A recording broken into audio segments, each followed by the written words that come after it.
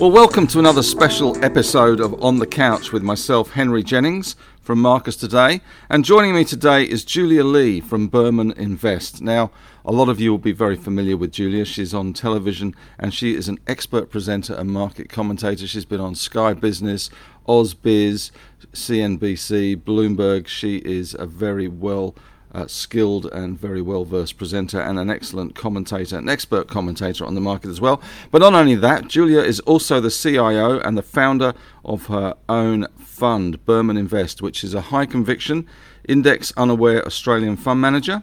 And she's also on the board of the directors of the Australian Stockbrokers Foundation, which is a fantastic cause which raises money for charities. So Julia is a great advocate of that as well, I know, from my own experience. She also has a Master of Business in Finance and is an accredited derivatives advisor and, of course, is RG 146 compliant. So welcome, Julia. Great to be here, Henry. Always good to chat to you. It's lovely to have you on the show. Just before we kick off, though, I have to do the usual disclaimer thing and just say that this is general advice only, so please do your own research. Contact your own financial advisor regarding any of the thoughts, ideas, or anything that we talk about on this podcast. Remember, it is general advice only. So, Julia, it's March. We've managed to get through the terrible February with the Super Thursdays and the results. How did it work out for you? Obviously a very busy month with your own fund. How's things gone in February for you? Sure. Well, Christmas comes around 2 times a year for us people who follow the markets. Once in August for full year reporting season and once in February for the half year reporting season. I guess having a look at February, you come out of it sort of dazed and needing a bit of a holiday. And look, last reporting season in August, our fund had a great reporting season. I think for August, we were up almost 10% for the month, whereas the market was up almost 3%. This time around, I feel like we had the right companies and we saw very strong results, and most of our companies actually beat expectations. But I think one of the things that stood out is that some of the stock prices just didn't match what we saw back in August. So subdued or selling off into the result or after the result. So I think that was one of the things that we noticed. So we have shifted our portfolios a little bit after February as well. I guess we've gotten rid of a lot of those companies that did well during lockdown and COVID-19. And we've started to gain some more exposure to those companies that didn't do so well during COVID-19, those so-called recovery stocks. Looking across our portfolio, our top 3 holdings in February were Lynas, Credit Corp, as well as BHP Billiton. So I guess those 3 companies did really well. I mean, having a look at Lynas, and it's just on a tear today. Again, it's up at a new 13-year record high, I think it is. That we are seeing. Actually, Lynas is at an 8-year record high. So I think these are the highest prices that we've seen since 2013 for Lynas. And the shares are up a huge 65% in the year to date. So that's only in 2021 so far. So that was my number 1 pick for 2021. And it's been doing really well. So great to see Lynas shooting the lights out. And it did come out with a very strong report. I think Lynas will go strength to strength for a number of reasons. One, when we saw the last quarterly numbers come out, we were seeing the processing plant in Malaysia only operating at about 75% capacity because of COVID-19 and the impacts. So as that gets back to 100% capacity, we'll see a lot more product coming out of that processing plant. And secondly, prices have been moving up. Now, the valuation of Lynas, I think, has gotten a bit ahead of itself, as these things do. But I think the longer-term story is intact. So here, looking at Lynas, I am tempted to take a little bit of money off the table and hopefully get back in at cheaper levels. So I might do that with a portion, maybe about 1/5 of the holding in Lynas, given the strength that we are seeing at the moment. It's been an incredible story, hasn't it? And a lot of it has been based on, I guess, the strategic value of these metals, the new administration from Joe Biden and his view that they want to make the US far more self-sufficient in these strategic metals, and of course Lynas is pushed into the US as well. It was weird because I wrote an article back in October last year when Lynas was around $2.70 saying what a great buy they were because of this strategic thing.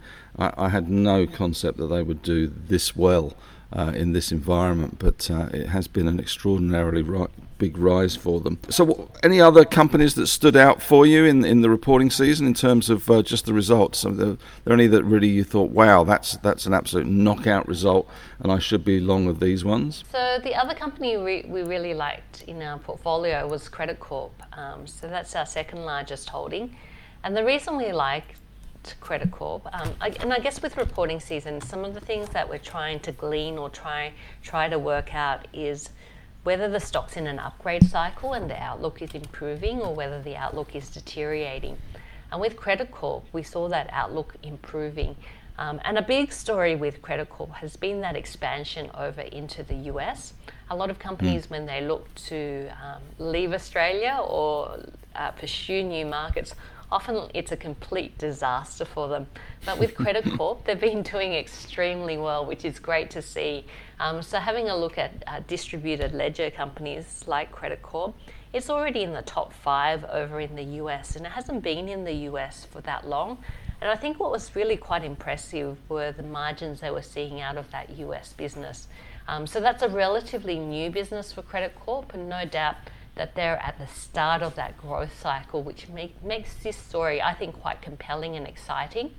And, you know, when you look at Credit Corp's core business, it's not the nicest of businesses. Basically, they're taking all these debts that people can't pay and then, you know, buying those debts and then trying to call those people to pay those debts off or work out a payment plan. And if you have a look at this space, there are a lot of companies that don't do it very well. I mean, you only have to go to review sites to work out that, you know, debt collectors aren't a well-liked bunch, and some of the tactics are pretty bad. But in, I guess, what's a pretty difficult area, I think Credit Corp does it really well. They work out these payment options and they work together with people, and they get some great results. So unlike some of the others in this space, like Collection House, which haven't been doing well, Credit Corp has been doing well. And I think they've taken their model, which is working really well in Australia, and applied it to the US, and that's working really well as well. So look, a confirmation of an upgrade cycle there. So really happy to be holding those Credit Corp shares. That came out of reporting season is the big dividends, especially out of the miners, and the banks I think were a big surprise. We had Bendigo and Adelaide, which reported really well, and then the share price sold off quite aggressively after the result. And we've since sold Bendigo and Adelaide, and we've actually put that money into Westpac. Right. So a bit of a change in terms of the banking stocks there. And what we like about Westpac is the platform they have to offer banking as a service for other fintechs. And I think Afterpay is going to be one of those companies that takes advantage of that platform to offer banking services to their customer base. So look, that's probably a smart move for a very traditional bank, and helps offset some of those structural challenges that come through from the fintech area, and I guess the disruption that we are seeing in that financial services space. I guess going back to Credit Corp as well, they've been quite good in that they've one of their major rivals, I guess, is Collection House, and they've very much fallen by the wayside. And Credit Corp, I think, have bought part of their debt ledger off them. I think I saw somewhere there. So that obviously takes out one of their competitors has been taken out, and they've also stolen or at least paid for that business off them. So I guess there's a bit of a double whammy there for Credit Corp as well. Yeah, I mean, I really like what they are doing and how they're going, especially in terms of the US. And look, you know, when you are buying debt, it is all about the price you buy that debt with, and then what you can do with that debt that you've bought. So if they are buying that debt at discounted prices, I think that's a positive. And look, it really was the US which was a standout. The US debt buying was up by 33% in terms of revenue, and in terms of net profit, that was up by more than 100% in the US. So I think the US story is the exciting part of Credit Corp. Just a slight question without notice, and I know you can handle these. Afterpay. It was an interesting February, I guess, for Afterpay in some respects. It got to, nearly $160. And here we are below, I think, $120 as we're recording this podcast. And they've obviously had a big issue, quite quite a complex convertible note issue to expand their US business. What's your current thinking on Afterpay, just as a stock to own? I'm not sure whether you do own it or not, but just what's your current thinking on that one? Sure. I guess with Afterpay, because it's had such strong returns over the past year, people start to expect that it will just go up in a straight line. And look, I think these pullbacks are quite healthy for Afterpay. I think behind the pullbacks are a number of factors. First of all, we have seen long-term bond yields rising, and that's an issue for companies. I think that where the valuation is based on future cash flow. And with Afterpay, it is all about the future cash flow and future profitability, because obviously profitability now is nothing. And so you're banking on them making a profit in the future. So as the long-term bond yields rise, those future cash flows become less valuable now.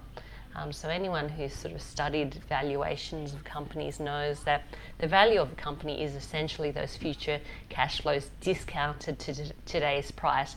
But as bond yields rise, then those cash flows are discounted much more aggressively. So essentially the valuation becomes less. So I think that was a big one, not only for Afterpay, but the tech sector as a whole. And we saw a lot of volatility of the NASDAQ. Secondly, I think this is an area which is growing very quickly, but you're seeing increasing competition coming through. And increased competition usually is bad news for the biggest in the space. If you think back to the telecommunications sector, and I always use this one as an example, where Telstra was a monopoly in Australia, and then the market got opened up. So then Telstra, of course, lost market share as new players came into the market. So Telstra had the most to lose here. I think in Afterpay scenario, it's a little bit different because the buy now, pay later space isn't a mature, saturated market like Telstra was in terms of the telecommunications sector here in Australia. But there is increased competition, and that's leading to, I guess, some worries that it's going to cost more in order to grow market share and grow the number of users. So there is some concerns around the cost now to grow, that it will be more expensive to grow in terms of Afterpay. But thirdly, I guess more on a positive note, if you have a look at Afterpay, they have been very successful in what they do. And generally, if I'm going to invest in an area that's growing rapidly, I prefer to invest with the leaders. So I'd prefer to go with Afterpay rather than a Zip or a Klarna or a Sezzle or something else like that. And look, in terms of Afterpay, I think the exciting part becomes when they start to offer other products and basically become like a bank to millennials and offer banking products, things like home loans down the track. And I think that's where this partnership is with Westpac is very valuable because it is all about trying to get to a model which is profitable and also growing in profitability. So I think what Afterpay has done very well is cater for a generation, and now it's about bringing more products to that generation. I have to say, and I probably am wrong here, but the attraction for me always in Afterpay is that it's a very simple, easy to understand model. It's not all things to all men. And I seem to remember years ago that the banks, the big banks, were always very keen to get into the business of every product. They wanted to be the one-stop shop for a certain demographic, and over the last few years they've completely unwound that kind of tactic. It just seems a little strange to me that Afterpay is now heading down that sort of uncool path, I guess, to offer all things to all men, even if those men and women are a millennial generation men and women, whereas the banks had a stab at this such a long time ago with the Omni Finance kind of model that really didn't work out very well for them at all, and they lost control of it. So I guess it'd be interesting to see how it all works out for Afterpay. I mean, you only have to look at PayPal. They started off as a payment option, and then very quickly there was the FX component to the payments, and now you're seeing the buy now, pay later space in terms of PayPal as well. So it is about building out that ecosystem. And look, I don't think they're going to lose their customers as a result. If anything, it's all about being more valuable to your customers and helping your customers. And if they can be in that space where the traditional banks aren't reaching that audience effectively, I think I think it makes sense. We shall see, I guess. In terms of disappointments in the market, were any companies out there that you looked at the result and went, wow, that is a shocker? And there were some big moves, some very big moves in some companies. Nuix is one that sprang to mind last week, which had an almighty catastrophe of a day. I think it was 38% down, which is quite a lot for a billion-dollar company. Any that stood out for you as really disappointing? Yeah, I mean, Appen was the other one in that technology space. So Nuix and Appen were huge disappointments coming through. And I think it was interesting with Appen because we were watching this one. It's not one that we hold in the portfolio, but it's a stock that I've always really liked because it's a business model that is difficult to replicate. So looking at artificial intelligence, but also catering for those big tech giants like Facebook and the Googles of the world. And I guess that there's a fear that perhaps we're seeing a bit more in terms of competitive pressures here. I don't think the question's been answered for me whether we are seeing a substitution of Appen's products in the marketplace or whether it is just a COVID-19 induced impact. So that's one that I'm going to be watching over the next 6 to 12 months just to see if we are seeing a shift in terms of the marketplace and if we are seeing some of their products being substituted and some technological change coming through there for Appen. And Nuix, very disappointing as well, especially given that they haven't been around in terms of the market very long. I mean, the other thing to note is that some companies came out with some great results, but actually the share price action hasn't been fantastic at all. Some of the ones that come to mind are some of those ones that did well during COVID-19. So, I mean, Domino's, JB Hi-Fi both came out with great results, but the share price action has been very poor. And then you look at something like Coles as well, which also came out with a very strong result and then came out with a relatively soft outlook saying that, you know, when JobKeeper rolls off and things return back to normal, that they don't see the same type of growth coming through. And that's something everyone knew. Most people knew, but the share price action, I mean, we've seen a significant fall in terms of Coles share price since the result coming through. And then I guess in addition to that, we've seen companies like Kogan, which have done very well during COVID-19, selling off quite aggressively. And then A2 Milk, I think, is an interesting one as well. I think a lot of people ask me about A2 Milk because I first got interested in A2 Milk when they listed in Australia. I tried to buy the shares in New Zealand unsuccessfully, and luckily not long after they listed in Australia. So I first bought my A2 Milk shares for 49.5 cents, which was lovely to see. I sold them long ago, but I still get asked about A2 Milk.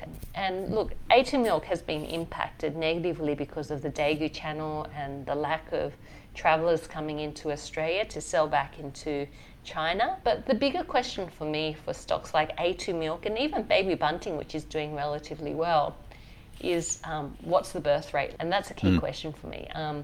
And it's not something that I've managed to figure out because having a look at some of the numbers, some of the birth rates in regional hospitals are soaring, but other places, you know, are falling. And so I'm not quite sure whether that's just a reflection of people moving out of capital cities and having their babies elsewhere. So I'd be interested to know what the overall birth rate trend here in Australia.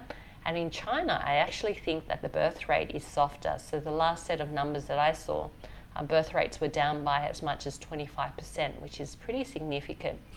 One of the main reasons why I entered into A2 Milk is that I thought that milk prices had bottomed out, one.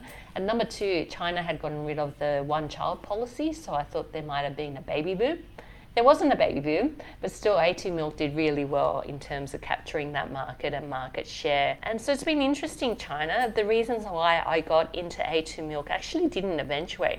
In fact, since China got rid of the one-child policy, birth rates have actually been falling. So nothing what I thought it would be like. But I think the biggest thing for me, if I was looking at an investment in A2 Milk or even Baby Bunting right now, would be what is the birth rate like at the moment in China and in Australia. And to me, it's mostly a negative impact. So the China birth rate looks like it's coming under pressure. Interesting. It is interesting. I guess it plays into the whole demographic shift that we've seen during COVID in Australia, at least, with people shifting out from those capital cities, as you say, into regional areas, embracing the sea change or the tree change, as it were. Where else are you seeing opportunities in this market? It's almost a year, I think it was March the 23rd, when the market bottomed due to the pandemic and the Tokyo Olympics were cancelled. It's almost a year. Where do you see the opportunities now? We're a year on, we're back to where we were, pretty much. Where do you see the opportunities for 2021? Sure. I mean, one of the things that's happening on our market is we're seeing a number of resource companies reaching all-time record highs, if not multi-year highs, and that's really exciting. So, the biggest resource company on our market, BHP Billiton, is trading at record highs. So some investors might be thinking that they've missed the boat, and I do think that we are due for a bit of a pullback here. But if you feel like you've missed the boat, one area that hasn't started booming as yet is the mining services. And you often look at it almost as a second derivative to a commodities boom. So it tends to be slower in getting started. And if you have a look at the mining services space, it was a pretty disappointing reporting season. I like to look at trends, and I really think that this trend is bottoming out. I think you're going to be seeing much more money going into mining services as a result of those higher commodity prices and miners being cashed up. So I'm quite positive in terms of mining services. We hold 2 mining services companies in the portfolio, Monadelphous, which came out with a great result, but the share price really hasn't been moving too much. But look, I think this is the bottom in terms of Monadelphous, and we'll see a good year ahead. And the other one we like is NWH or NRW Holdings. Yeah, okay. Yeah, it's an interesting, isn't it? We haven't seen that mining services sector pick up at all, have we, really, considering the commodity prices we're seeing? Copper at 9-10-year highs and iron ore at 175. It's Absolutely. You're right. I mean, you'd have to think if you're a mining company and you're seeing prices this high, you'd be trying to get more production coming through as quickly as possible. So I think the next 6 to 12 months, very positive on the mining services space. Excellent. Well, that's where we should be looking. There's a lot of people at the moment talking about bubbles, various asset classes having bubbles, and of course, in the US especially, we've seen some shenanigans, I guess, in things like GameStop, and even last night there was one in Rockets, which has a good name and lots of rocket emojis, I'm sure, after it, and in social media to get the stock going. What do you make of all these bubbles at the moment? Or are there bubbles, or maybe there aren't any bubbles? Look, to me, bubbles are just a normal part of the market. To me, it's just part of the behaviour of investors. It's something that always happened. There's been many bubbles throughout history. And it's a question for me about, I guess, emotion versus being quite rational about the market. And bubbles occur, I think, when prices move away from the fundamental value. And for me, bubbles usually happen around something that's new. And investors tend to say, oh, this is a new era, or this is something that's unusual, so it has to be valued differently. So if you think back to the tech boom in 1999, 2000, where we were seeing the internet really changing how we did business and how we went about life. There was this call that it should be valued differently because it's going to be game changing and the growth there is going to be big. And then you saw the euphoria kick in. And it was simply the belief that things would go higher that drove the price rather than anything substantial. So look, I think bubbles are a normal part of the market. There's many stories about bubbles, and there's been many bubbles that we've seen from the tulip mania or the roaring 20s. You saw the dot-com bubble where the Nasdaq went up 300% only to fall 78%. You saw the real estate bubble over in the US with the CDOs where things rose up 71% and then I think fell about half of that. So for me, bubbles are a normal part of the market. It's more a question of how you manage those bubbles and a question around whether you embrace the bubble or whether you just steer clear of the market. And I think the hard thing about bubbles is that you never know when they're going to pop. And if you're going to steer clear of the market, well, a bubble can be around for many, many years before it pops and offer the greatest returns of a decade for investors. So I think it's hard. It's a hard question, and I think it's an individual question for investors because for me, bubbles is a question of time frames. If you're willing to take a short duration in terms of the market and invest in short time frames, then keep on investing, but cut your losses early. But if you're a long-term investor, then I think it becomes a lot more difficult to manage. And for me, bubbles is all about investors focusing in on shorter and shorter time frames. Now, I'm going to have to ask you this because this is obviously the biggest bubble around at the moment is Bitcoin. How do you feel about Bitcoin? Obviously, it's probably not something that your fund would invest in, unlike Elon Musk, but how do you feel about the rise of this alternate asset class in cryptocurrency? Sure. I mean, on the plus side is, number one, the price is going up, which is what is driving a lot of people to put their money in Bitcoin. The reason why prices are going up is because demand is going up, and demand is going up because prices are going. And to me, that's quite a dangerous scenario. So you have to ask yourself, well, where does Bitcoin fit into the investment spectrum? Is it more like a currency or a counter to the US currency, a lack of faith in the US currency and fiat currencies? Is it a safe haven? And I'd argue that it probably isn't, given that there's extreme volatility, and I'd argue that it isn't a currency either because of the extreme volatility. So I don't think it's a great store of value if that's what you're looking for. So I think the main driver of Bitcoin at the moment is that prices are going higher, and people expect the price to go higher until it doesn't anymore and it sort of starts to crumble down. So at the moment, I think the positives are the price is going higher and demand is increasing. I think on the negative side, once you start to see the share price see weakness, you're going to see demand going down. So that would be a negative. But also there's the regulatory risk as well. I mean, if I was any central bank around the globe and I was looking at a competition for my currency, I probably wouldn't stand for it very long, especially an unregulated currency and an unregulated marketplace.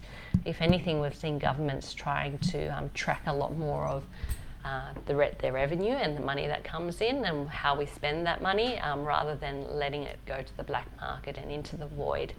So at some point, I think either we'll see a regulatory crackdown, things like cryptocurrency, where they'll be brought into the fold, or otherwise we will see central banks issuing their own cryptocurrency or the equivalent of. And so, look, I think it's an interesting mania. And look, it is something new. So I am quite wary of things that are new. I much prefer things after they've seen a deep correction and a much more normal intake. I like the technology behind Bitcoin. It's just a question of whether that is going to be part of our payment system going forward. And people get excited because the big investment banks are getting involved in Bitcoin. But anyone who's dealt with an investment bank, they'll get involved in anything that will make them money. So don't take that as a sign that it's a good investment. I knew you were going to say that, and it's so true. If it's two flies creeping up a wall, they'll get involved in that and do some derivatives off the back of it. It's so true. I was reading this article the other day on Bloomberg about the amount of energy that is required to create Bitcoins, and it is just through the roof. It's the equivalent energy production of the Netherlands. Yeah, I mean, energy is a big part of it, which is quite funny because a lot of the uptake is from new investors and millennials who are more environmentally conscious. But I guess, when it comes to money, it seems less dirty because you're not digging it out of the ground directly. But when it comes to usage, energy at the moment is still needs to be sourced from somewhere. It does. And they would argue that it's more and more of it's coming from renewables, but I'm not sure that's really the case at the moment. So 2021, where it's amazing how quickly time has flown. We're in March already. We've gone through February reporting season. How do you see the rest of the year panning out for the market? It's going to be another big year, I guess, in terms of the pandemic. And so how do you see the rest of the year panning out for you? Sure. I think the number one risk for the markets is from the macro side in terms of bond yields. I know that we've seen the Reserve Bank intervening in terms of the 3-year bond yields to bring the rates back down and quantitative easing. But the bond market's the biggest market in the world. Once it starts moving, I don't think even central banks can get in front of it. So the biggest risk, I think, is that we will see bond yields rising too quickly. And the reason I say too quickly is because I think that bond yields rising is actually a positive for the market. It indicates that people are confident in economic growth and that inflation is coming back. The issue is, I think, when we see that the speed of those bond yields rising and the velocity being too quick, then you see volatility in the markets. And I think what we saw at the end of February, beginning of March, is going to be something that we'll have to probably deal with all year. But secondly, looking from a fundamental point of view and just from an earnings perspective, earnings expectations are being upgraded. They're about double what they were about 5 months ago for this financial year. So that type of environment, it's an upgrade cycle. It's a great backdrop for investors. So overall, I think the market will do very well. And then thirdly, from the technical point of view, US markets are still near record highs. The Australian market's still pretty much near the post-COVID-19 high and probably going to regain the pre-COVID-19 high as well. So look, I think it's a great backdrop, but I think the biggest risk really does come from the macro side this year. Excellent. Well, let's hope central banks can keep that inflation beast and the bond yields under control. Julia, it's been an absolute delight as always to speak to you, and as always you're full of expert knowledge, and I really appreciate your opinions and views because you're always spot on the money. So really thank you very much for your time today. I'm sure love our chatting listeners... to you, Henry. Hopefully we can meet in person soon. I hope so as well. I hope so. It's always good fun. So Julia, thanks very much for today. Really, I do appreciate it. Thanks, Henry.